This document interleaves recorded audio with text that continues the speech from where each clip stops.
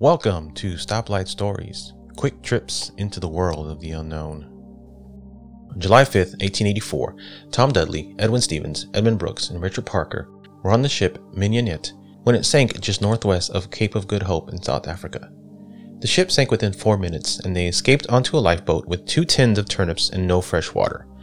They were 700 miles from the nearest land, and their food was running low, and they had no fresh water in sight, so they became desperate. First, they captured a sea turtle, ate it raw on the boat around July 9th. Then around July 13th, with no other source of fluid, they began to drink their own urine. It's believed at some point a week later, Richard Parker gave in and drank some seawater, which, of course, made him very ill. Stevens was believed to have done the same, and around July 23rd or 24th, the men drew straws to see who would be sacrificed for food so the others could survive. Richard Parker drew the short straw. The next day, Dudley and Stevens held the lad down and pushed a penknife into his jugular vein until he died.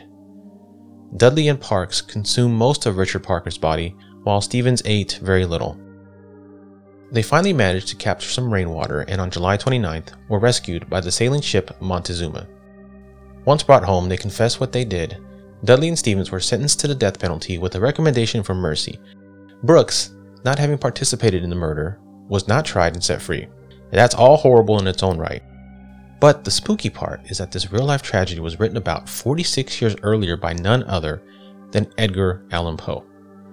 In his story, The Narrative of Arthur Gordon Pym of Nantucket, part of the story revolves around 4 men being shipwrecked in the middle of the ocean after a fierce storm.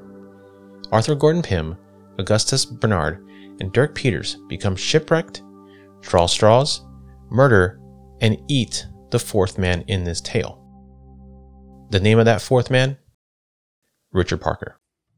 Hey there, this is Erica Kelly, host of Southern Fried True Crime. I cover contemporary and historical cases, and I love listener suggestions. And like any good gossip, I'm interested in anyone and anything. Come join me as I explore the dark underbelly of the Deep South. I'm a one-woman show in a narrative format, kind of like sitting by the fire and listening to a story. So pull up a chair and subscribe if you're interested. I'd love to have you. You can find me on any of your favorite podcast apps. Just search for Southern Fried True Crime. Until then, y'all take care.